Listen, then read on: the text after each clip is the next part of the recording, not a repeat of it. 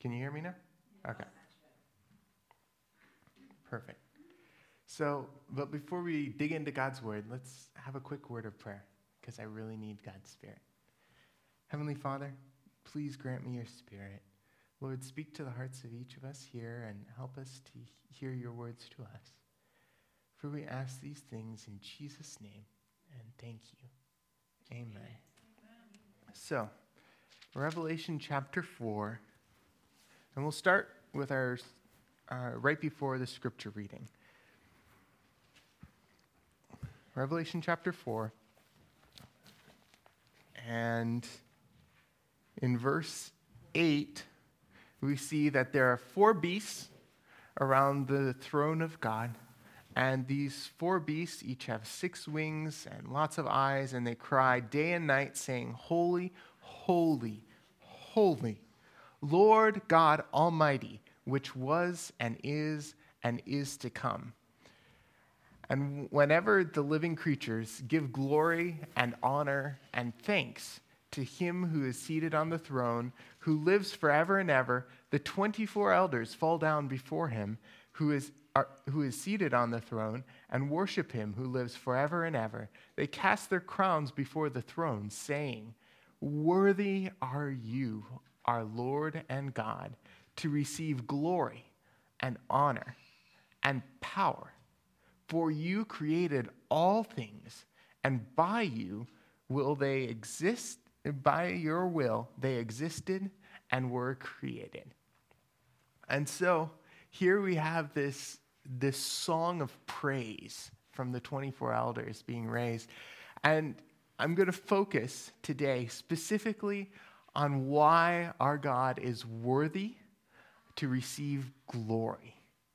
Now, the word in the Greek for glory here means majesty, brightness. It can also mean your opinion of something. In the Greek New Testament, when this word is used, it always means a positive or a favorable opinion, or an estimate of how valuable, great, mighty something or someone is. And so this Greek word can be used in that sense as well. And so turn with me to Psalm 96, and we're going to get an Old Testament example of what this glory of God is all about. Psalm chapter 96.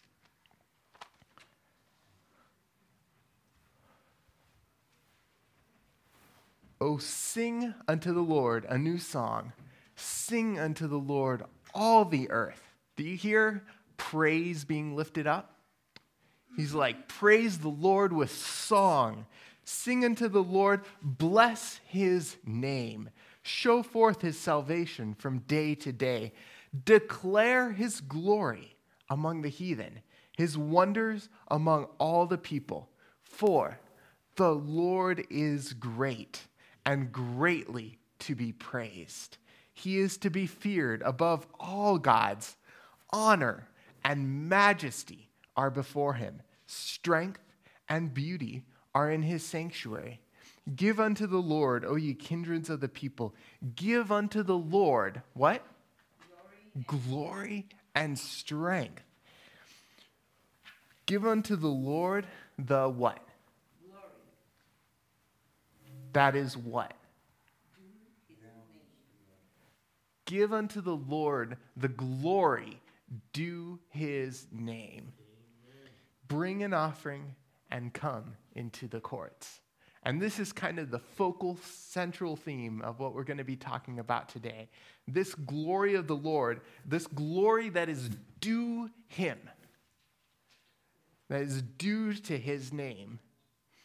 This glory that then prompts us to sing a song of praise and to bring an offering and come into his courts. I just love this. It's going to be great as we dig into it. Revelation 4, verse 11, to receive glory and what? What was the second thing? Honor. Glory and honor. So, honor. What does this one mean? In the Greek, it literally means value or price. like in the monetary sense. It can also mean value by way of valuation.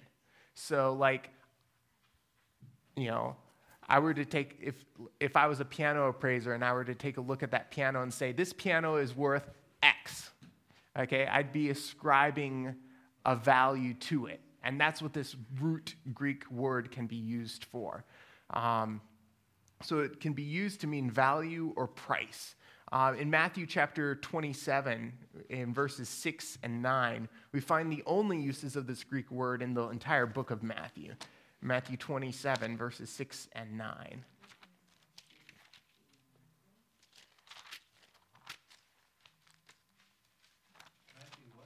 Matthew chapter 27, verses 6 and 9.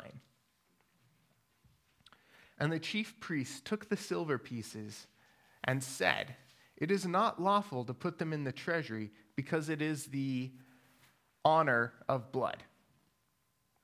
It's the value of blood, or the price of blood.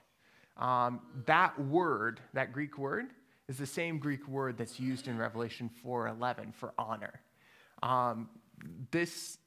It literally just means price or value. So give unto the Lord the value that's due unto his name. In verse 9, we find the same word again. And they took the 30 pieces of silver, the price of him that was valued. And that word price is that same word. I think in other versions, verse 6, it says the blood money. And that word money comes from that same Greek root. Another place is John 4, verse 44, where we find this. John chapter 4 and verse 44.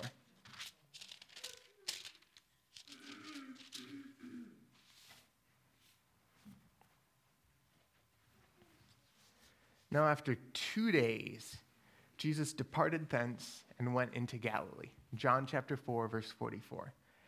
For Jesus himself testified that a prophet hath no what? Honor in his own country. Same Greek word. No value. Like nobody takes what he has to say, who he is, as meaning anything. And so they ascribe to him no value. And this is a rather sad commentary, as Jesus testified, a prophet doesn't have value in his own country.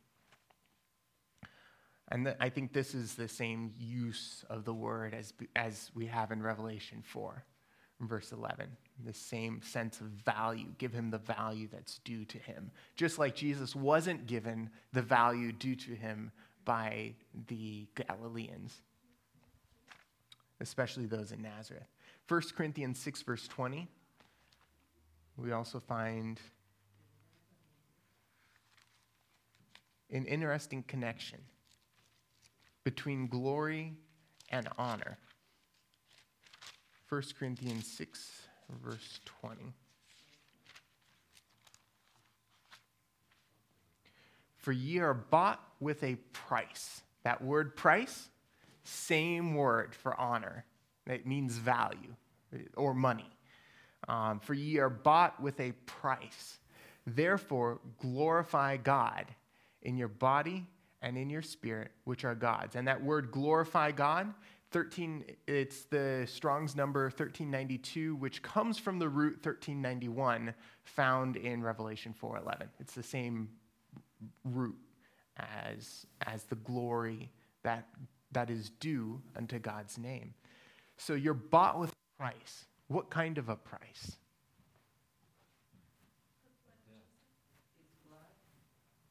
The blood of Jesus. That is the ultimate price. An infinite price. Truly an infinite value. And because of this infinite value, give him glory. I love it. You wanted to say something? Right?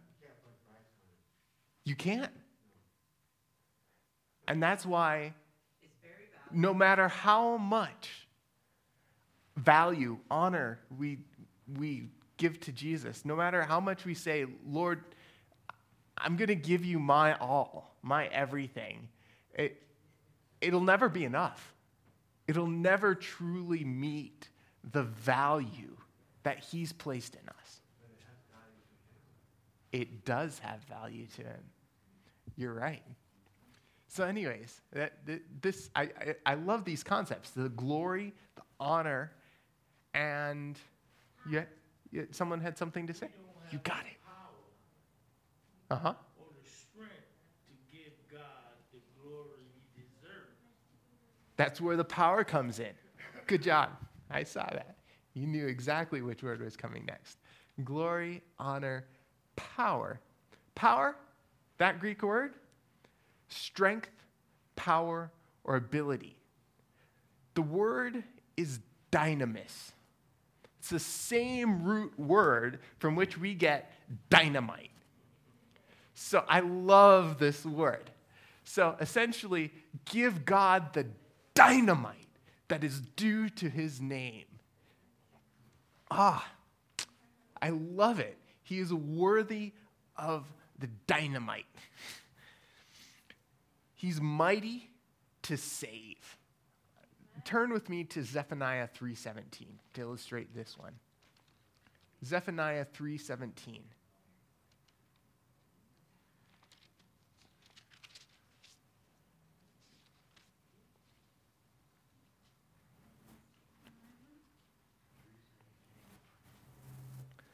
The Lord thy God in the midst of thee is mighty, mighty. He will save, he will rejoice over thee with joy, with joy.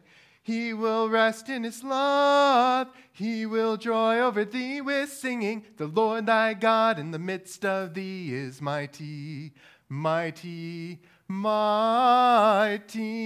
The Lord thy God in the midst of thee is mighty, is mighty.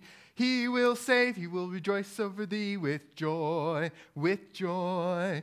He will rest in his love, he will joy over thee with singing. The Lord thy God in the midst of thee is mighty, mighty, mighty. I love this verse, Zephaniah 3:17. The Lord thy God in the midst of thee, he's mighty. He's powerful. He will save. He will rejoice over thee with joy. I love that. You said we don't have the strength. We don't have the power, the ability to give God the strength, the glory, the honor that's due unto his name. And you know what? The great news is we don't have to. We don't have that power. God has it. He's the one who's mighty, mighty to save, mighty to give us the strength to give him the glory. There's this sermon illustration.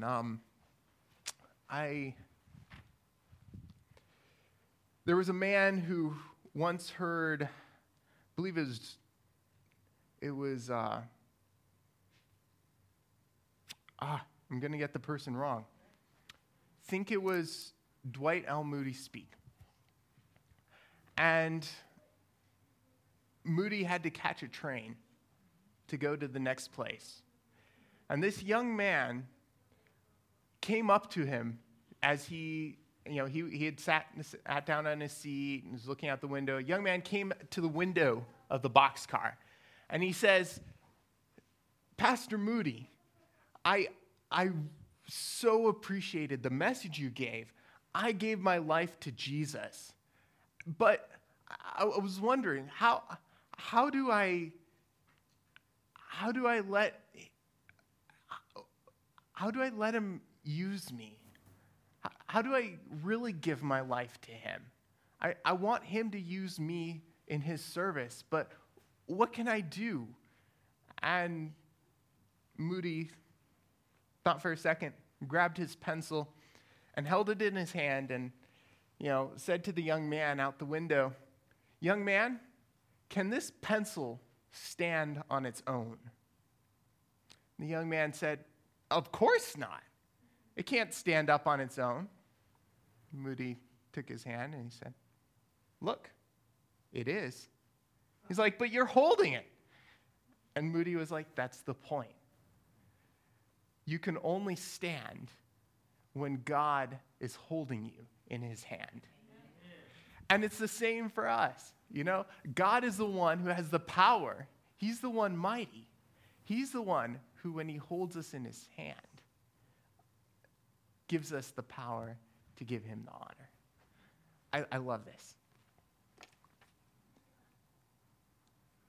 There's, you know, the parable in the Gospels where Jesus talks about the talents, the 10 talents.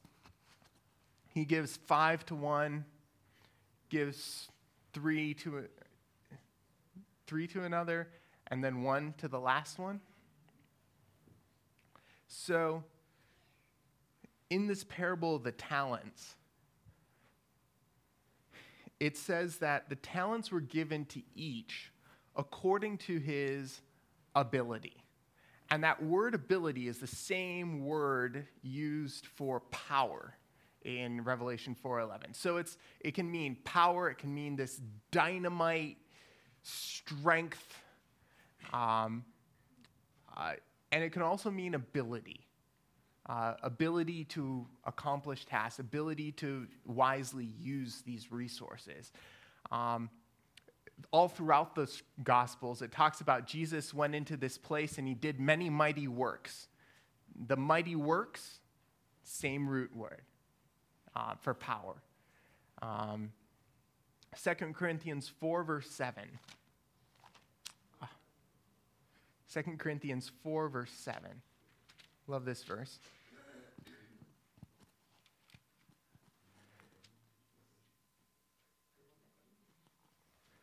Starting in verse 6. For God, who commanded the light to shine out of darkness, hath shined in our hearts to give the light of the knowledge of the glory of God in the face of Jesus Christ.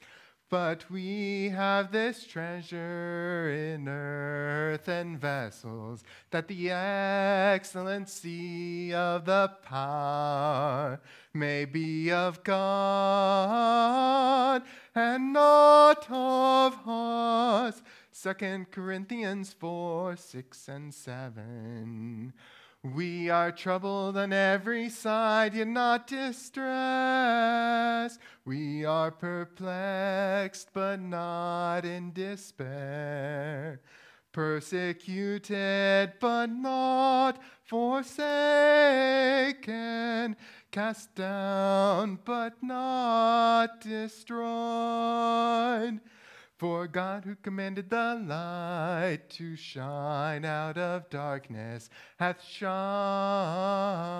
in our hearts to give the light of the treasure of the glory of God in the face of Jesus Christ. 2 Corinthians 4, 6 through 9. So here in verse 7, we have this treasure, this knowledge of God in earthen vessels, that's you and me, that the excellency of the power may be of God and not of us. I love this. Give him, worthy is the Lamb, to receive power.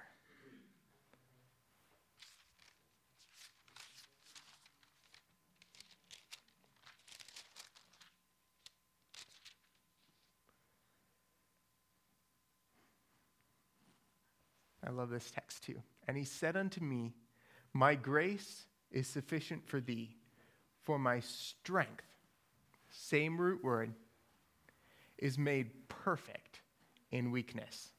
Most gladly, therefore, will I rather glory in my infirmities, that the power of Christ may rest upon me. This passage from Paul is such an encouraging verse. In our weakness, God's strength is made perfect. Worthy are you, our Lord and God, to receive glory and honor and power. Now let's go back, and in the last 18 minutes or so that we have together, let's look at this glory of God that he is worthy of receiving. And how it is that we can render back to him even some measure of this glory. Turn with me to Exodus. And we're going to look at one of the primary meanings of glory in Scripture, but especially of the glory used in this verse in Revelation 4. Turn with me to Exodus. Exodus chapter 19.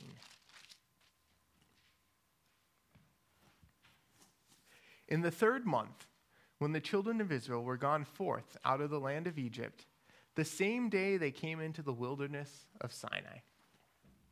So here the children of Israel leave Egypt, and they've been in captivity for 400 years in a nation that didn't know the Lord. And in the time of a Pharaoh who didn't know Joseph, I think is how the Bible says it. And so here we have a people, God's people, but they don't even know the God they serve. They don't know him personally. They don't have any real connection with him. And so one of the first things God wants to do once he brings them out of their captivity is to give them a picture of how majestic he is. He's already given them pictures of how good he is, how loving he is, how much he cares for them. He brought them out of Egypt. He's provided food now for them. He's done so many things already for them. And here he is now about to give them a picture of the glory of the Lord. Skipping down to verse 9. So here he's about to meet with the children of Israel. And the Lord said unto Moses, Lo, I come unto thee in a thick cloud, that the people may hear when I speak with thee, and believe thee forever. Exodus chapter 19. And I'm switching to a different version. So it would be pretty easy for the children of Israel to just take the words of Moses as they came from Moses and not really give them the weight that they deserved. And so God's like, you know what? I'm going to give them a picture of what it's like to hear directly from the great, majestic, glorious God Almighty. And then when you give them messages from me, they're going to remember who this is coming from. Really, it's not just coming from a human being. This is my message to them. And so Moses and the Lord said to Moses, Behold, I am coming to you in a thick cloud, that the people may hear when I speak with you, and may also believe you forever. When Moses told the words of the people to the Lord said to Moses, Go to the people and consecrate them today and tomorrow, and let them wash their garments, and be ready for the 3rd day. For on the 3rd day the Lord will come down on Mount Sinai in the sight of all the people. And you can imagine that all their clothes are dirty from traveling through the desert. I just went to the desert last weekend, and I wore a pair of shoes that didn't fit me quite right. And I wore them for one evening, maybe 2 hours, in between the campfire and the tent. It was almost no wearing them. But when I brought them home, they were covered in dust. Can you imagine, traveling for 20, 30, 40 miles into the desert, and here you are scuffing in the sand, and there's all these animals that are raising billows of dust, and everything's going to be coated in dust. When I was a little boy, I lived in Africa. And in Africa where we were, there was a lot of dust. It was red dust. We had 2 seasons per year. One season we called rainy season. The other season was dry season. That's all the seasons we had. We didn't have spring, winter, fall, summer. We had rainy season and we had dry season. And during the dry season, it was dry. Everything dried out. We were in sub-Saharan Africa, so we'd get these huge dust storms that would blow in. But the dust storms would blow in only one particular time of the year. And it was the time of the year right before the rains came. And we'd get these huge clouds. And they were clouds not of rain, not of water, not of moisture, but of dust. And it would look like a wall in the distance, in the horizon. And it would come closer, and it would come closer, and it would come closer, and it was just red. And then as soon as it hit, it was like visibility went to 15 feet. And all you could see was dust everywhere. I can only imagine, when we came back from Africa, there wasn't anything in our possessions that wasn't coated in red dust because there was no escaping it. We were in the desert, and this dust got everywhere. So you can imagine they have 3 days to prepare to meet God. And he's like, you're going to need to take a bath. You're going to need to clean up, get settled, and prepare to meet God. And you shall set limits for the people all around, and take care not to go up into the mountain or touch the edge of it.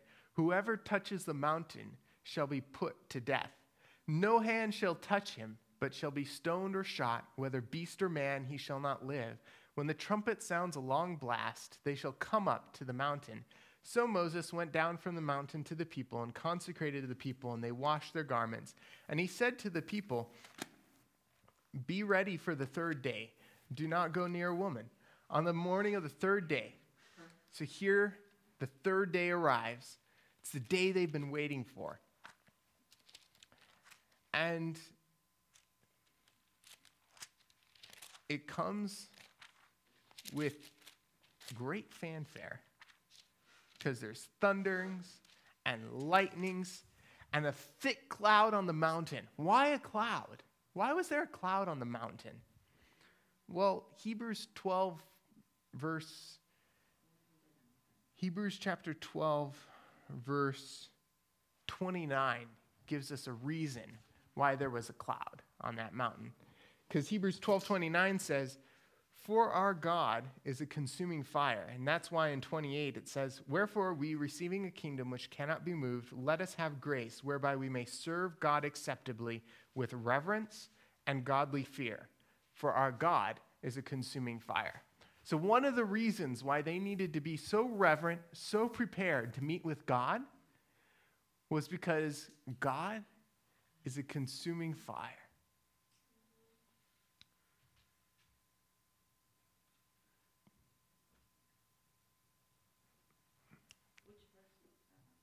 Hebrews 12:29. Last verse in the chapter.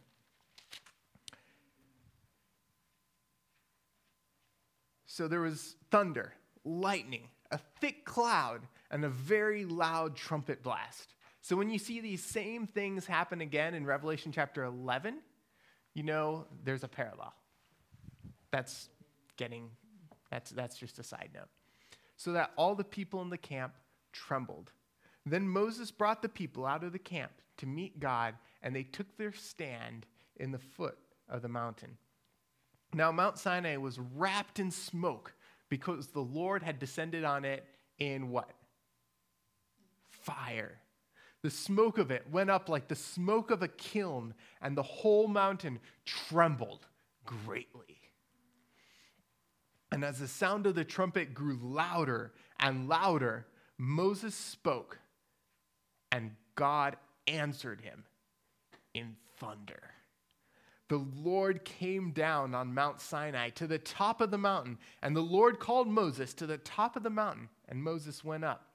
And the Lord said to Moses, "Go down and warn the people, lest they break through to the Lord to look, and many of them perish. Also, let the priests who come near to the Lord consecrate themselves, lest the Lord break out against them." And Moses said to the people, the people cannot come up to Mount Sinai, for you yourself warned us, saying, "Set limits around the mountain and consecrate it." And the Lord said to him, "Go down and come up, bringing Aaron with you. But do not let the priests and the people break through to come to the Lord, lest he break out against them." So Moses went down to the people and told them. And God spoke all these words, saying, "I am the Lord your God, who brought you out of the land of Egypt, out of the house of slavery." I love this. This is the paradox of who God is.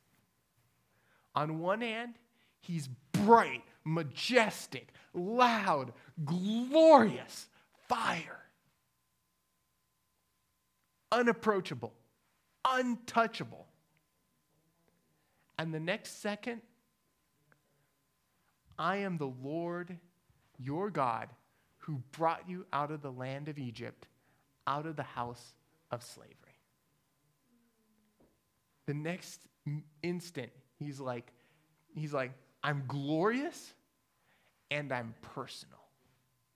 I'm your God." Sometimes theologians refer to these two concepts as the eminence and the immanence of God. The eminence of God being the glory, the majesty, the distance of God. And then the immanence being the closeness of relationship that God wants to have with us. And both are important, and both are who God is. And sometimes, some churches have a tendency to really magnify how great and grand God is, build huge cathedrals and have incredible choirs fill them with incredible music. And it really gives you a sense of the greatness of God.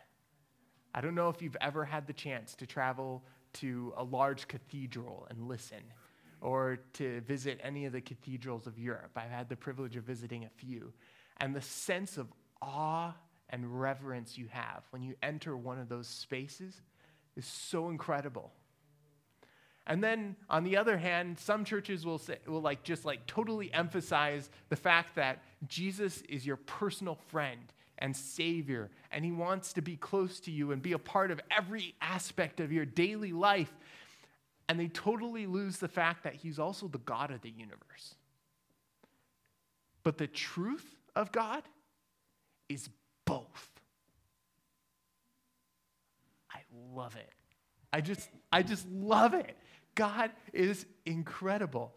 He's glorious and he's glorious. Glorious in majesty and brightness, but glorious in how he saves us individually, personally, striving with us through his Holy Spirit. Amen. And this glory changes us. In fact, it changed Moses. Go forward a few chapters. Because after Exodus 20, Moses goes up into the mount and he receives a lot of instructions from God. And then, keep going, he receives all these instructions for sacrifices and offerings and the temple and just all these different things. And then in Exodus chapter 32, the people make a golden calf. Just 40 days earlier, they heard God speak. 40 days later, they had forgotten that the Almighty God, the ruler of the universe, was in charge, and they were already looking for somebody else to take them to the land of Canaan. Sometimes I think we can do the same things. Sometimes we can see a picture, get a glimpse of the glory of God, and then we fail, just like the Israelites, to ascribe to him the glory that's due his name.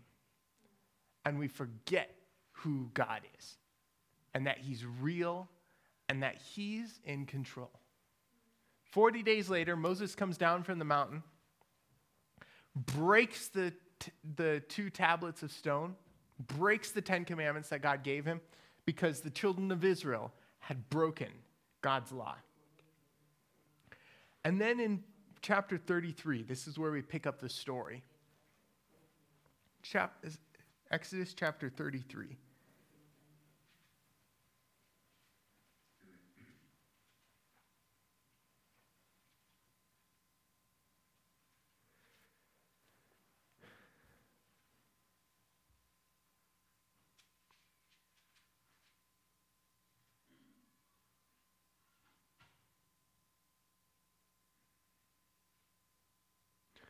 God says to all the children of Israel, you know what? Go ahead, go on to the land of Canaan, but I can't go with you, because if I do, you're all going to get consumed. I can't dwell in the midst of you like I want to. And everybody mourns. And then God says, you know what? Take off all your ornaments, humble yourselves. Let me take a look. Let me see what I'm going to do with you. And then he meets with Moses face to face, as a man speaks to a friend. And in verse 12, Moses says to the Lord, see, you say to me, bring up this people, but you have not let me know whom you will send with me. Yet you have said, I know you by name, and you have found favor in my sight. Now, therefore, if I have found favor in your sight, please show me now your ways, that I may know you, in order to find favor in your sight. Consider, too, that this nation is your people. And he said, my presence will go with you, and I will give you rest. And he said to him, if your presence will not go with me, do not bring us up from here. For how shall it be known that I have found favor in your sight, I and your people? Is it not in your going with us, so that we are distinct, I and your people, from every other people on the face of the earth? And the Lord said to Moses, this very thing that you have spoken I will do, for you have found favor in my sight, and I know you by name. Moses said, please, show me your glory. And he said, I will make all my goodness pass before you, and will proclaim before you my name, the Lord. And I will be gracious to whom I will be gracious, and will show mercy on whom I will show mercy. But he said, you cannot see my face, for man cannot see me and live. And the Lord said, behold, there is a place by me where you shall stand in the rock, and while my glory passes by, I will put you in a cleft of the rock, and I will cover you with my hand until I have passed by. Then I will take away my hand, and you shall see my back, but my face shall not be seen. Here, love this story. Moses has talked with God face to face up until this point. And seeing God, this picture of who he is and what he's willing to do for his people has changed his life. It's changed his heart. So that now this people that have caused him no end of grief and pain and heartache, this people of Israel, he is pleading for. It's like he's praying for his enemies almost, because they've pretty much already said, hey, we don't want you to lead us anymore. We think we're going to have Aaron lead us in this golden calf. They'd pretty much disowned him and God. They hadn't, they couldn't stop complaining. Eventually, towards the end of the story, they even break his patience. But Moses has been changed by seeing God. And this transformation of heart and life has given him a love for people that he didn't have before. And he is now reflecting the glory of God. We see this in 34, verse 29. When Moses came down from Mount Sinai with the 2 tablets of the testimony in his hand, he came down from the mountain. Moses did not know that the skin of his face shone because he had been talking with God. Just imagine that. Moses goes into the mountain again, talks with God. God says, I'm going to show you my glory. And when he does, Moses then gets irradiated. And he starts glowing. I don't know, maybe like a nuclear green glow. I don't know what kind of glow this was. But here, Moses' exposure to the glory of God makes Moses' face glow. Let me propose to you that the only way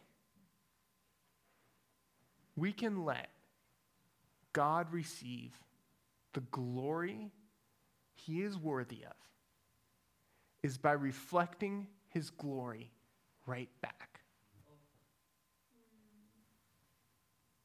Can we? What's this glory all about? Go back to the beginning of 34. The Lord said to Moses, cut for yourselves 2 tablets of stone like the first, and I will write on the tablets of the words that were on the first tablets which you broke. Be ready for the morning, and come up in the morning to Mount Sinai, and present yourself there to me on the top of the mountain. No one shall come up with you. And then verse 5, the Lord descended in the cloud and stood with him there and proclaimed the name of the Lord. Glory due his name. The Lord God, a merciful and gracious, slow to anger, abounding in steadfast love and faithfulness, keeping steadfast love for thousands, forgiving iniquity and transgression and sin, but who will by no means clear the guilty, visiting the iniquity of the fathers on the children and the children's children to the 3rd and the 4th generation.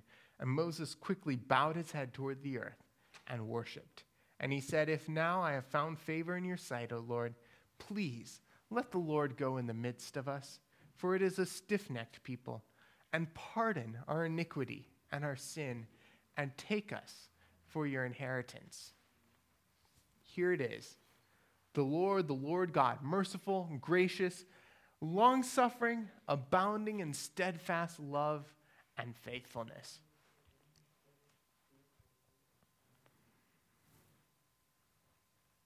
Moses was beginning to reflect these very same attributes.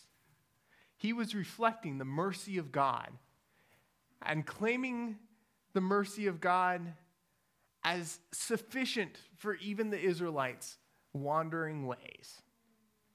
Here, Moses is slow to anger. He's being patient with the people who have rejected God and rejected him, and saying, God, don't destroy them yet. Bear with them a little bit longer. Abounding in steadfast love and faithfulness. You know, God, you promised that you would be with this children of Abraham and Isaac and Jacob, and that you would lead them into this land you've promised for them. You are a faithful God. Please keep those promises. Here we see Moses is reflecting the character attributes of God. And how is it happening? He was just communing with him face to face. Just like we have the opportunity every morning to get up and commune with God every day. And then we're going to have a different attitude towards our enemies. We're going to want pardon for them rather than punishment. There's a story that's told. Happened during the American Revolutionary War.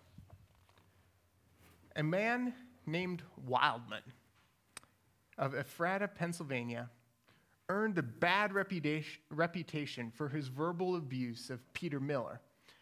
Peter Miller was a pastor. He was a pastor of the Dunker Church in the same town. So here we have Wildman, appropriately named. He's got a bad reputation for what he's doing. And you have Peter Miller, the pastor of the Duncan Church. Subsequently, Wildman enlisted in the Continental Army. While he was still in the service, he was discovered to be a spy. So here he was serving the Continental Army, but he was really actually spying for the enemy. So he was tried, he was convicted, and he was sentenced to be hanged. Now, what do you think Peter Miller, the pastor, would have thought? Wildman had constantly been saying what a bad person the pastor was. He'd been constantly talking bad about him. What do you think this pastor would have said? Yes, my enemy, he's going to be hanged. How great is that? Well, Pastor Miller, heard about the sentence. His heart was touched. He walked 60 miles to Philadelphia to intercede on Wildman's behalf. How many of you have walked 60 miles recently? 20? 20? Here, Pastor Miller walks 60 miles to intercede on Wildman's behalf.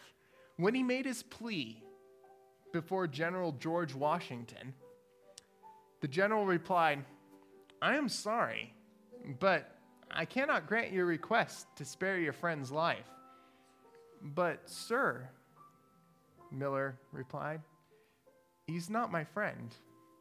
He's my worst enemy." George Washington paused. "You mean you walked 60 miles to plead for the life of your enemy?" That puts the matter in a different light. Your request is granted. Washington signed a pardon and gave it to Miller, who walked another 15 miles to where Wildman was awaiting execution. When Wildman saw Miller coming, he sneered and said to his fellow convicts, "There comes old Pete. He came to see me hanged." Hardly had Wildman said this than Miller pushed his way through the crowd and handed the condemned man the pardon. We can imagine Wildman's surprise. Did Wildman have a change of heart, and did he become Miller's friend? I don't know. But one thing I do know, Miller behaved like a Christian. He had seen God's glory. He had seen his character. He'd seen his love, his patience, his long-suffering, his tenderness. And he decided, hey, I'm going to reflect that back. I'm going to give God the glory that's due his name. I'm going to reflect Christ's character. He'd been changed. He wanted to do what God wanted to do. And that's what I hope all of us want today. I know that's my prayer. And I hope that's yours. And if it is, please stand with me as we have our closing prayer.